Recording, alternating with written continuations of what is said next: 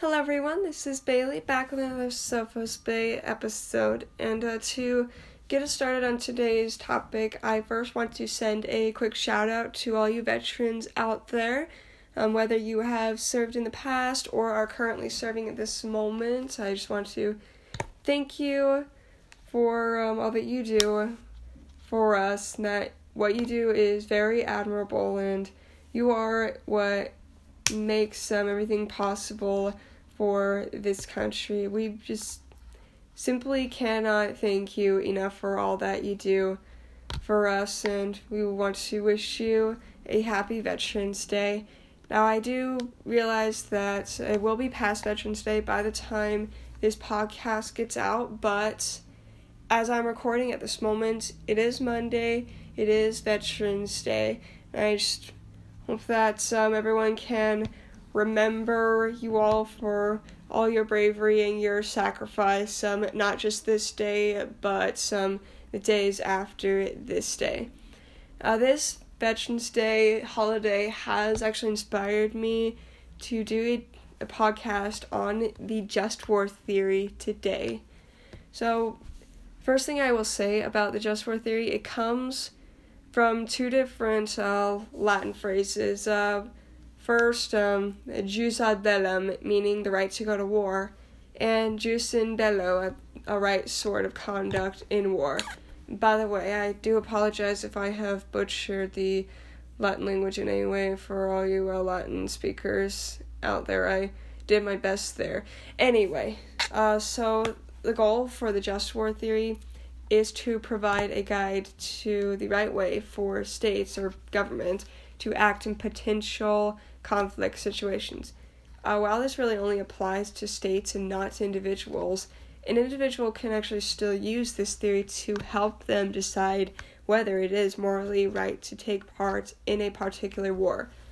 Now, keep in mind, the just war theory is not intended to justify wars, but to prevent them by showing that going to war, except in certain limited circumstances, is wrong. So therefore, this motivates states to find other wars of resolving conflicts.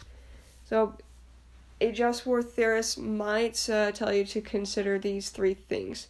Number 1, taking human life is seriously wrong. 2, the states have a duty to defend their civilian citizens and their justice. Number 3, protecting innocent lives and defending important moral values sometimes requires a willingness to use force and violence. So, I will share with you a truth and a myth here. So first of all, they would say, because war is just, it's still a good thing. This is false. This is a myth. The truth is that a just war is permissible because it's a lesser evil, but it's still evil nonetheless.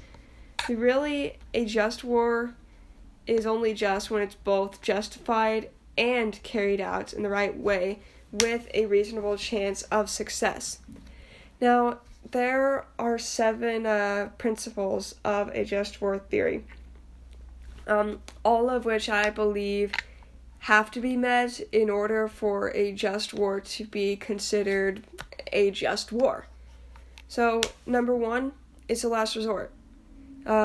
The just war can only be waged after all peaceful options are put into consideration, and therefore all that's left is the use of force is only used as a last resort. Number 2, legitimate authority. A just war is waged by a legitimate authority. The war cannot be waged by individuals or groups that do not constitute the legitimate government. 3, it's a just cause. This war needs to be in response to a wrong suffered. Self-defense against an attack always constitutes a just war, but the war needs to be fought with the objective to correct and not avenge the inflicted wound.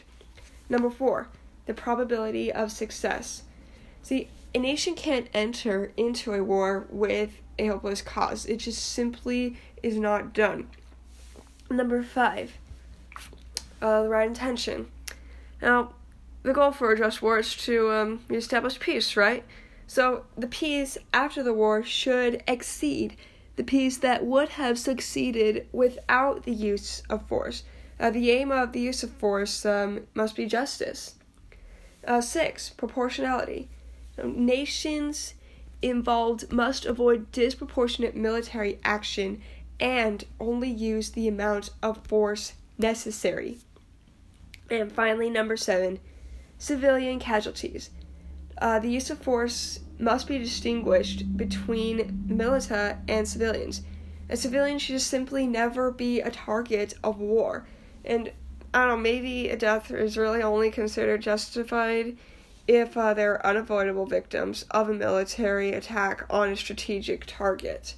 So, yes, believe if you meet all of these principles, then it would be considered a just war. But, as I pointed out before, just wars are not always good. But do believe that it's gotta be better than the alternative, especially if you break any of these principles that I have mentioned. So, as Saint Augustine of Hippo once said, and I quote this, "Peace is not sought in order to provoke war, but war is waged in order to attain peace." I always found it very ironic that you have to go to war in order to create peace. It's just one of those things that never truly made sense to me. But, if you look at it in another way, really, how is it that you can have peace without war existing in the first place? We probably wouldn't really be able to identify what peace is without war. Yes, while I really consider myself as a pacifist most of the time, I still do understand that there's just some things that has to be used by force and even little violence, unfortunately. If it were up to me, really, I would not want wars, of course. Who really does want wars? I know that the government doesn't want wars. I know that nobody out in the force doesn't want to really be a part of this war, but they are. They are doing right by their country by being a part of this war. That's what they tell themselves, and it's a good thing to tell themselves too. But I will just say this last thing. I do appreciate everything that the military, the Air Force, the Marines do for us. I am pretty sure that all of everyone can agree with me, especially loved ones of a specific being who is in there, that they wish that they would not have to be a part of this. And I agree with them 100%. I really do. But it's just one of these things that I guess just has to be right now. I believe that it won't last. It shouldn't last. I should say that. But I do know that this podcast was short. Frankly, there just isn't a whole lot of things to cover when it comes to the just war theory, at least not for me. I believe that it's pretty straightforward, but if you all have any comments, possible stuff that you wish I could have gone over that I haven't, you can leave a comment on my Facebook page that I will share this podcast on. And yeah, that's pretty much it for today's discussion.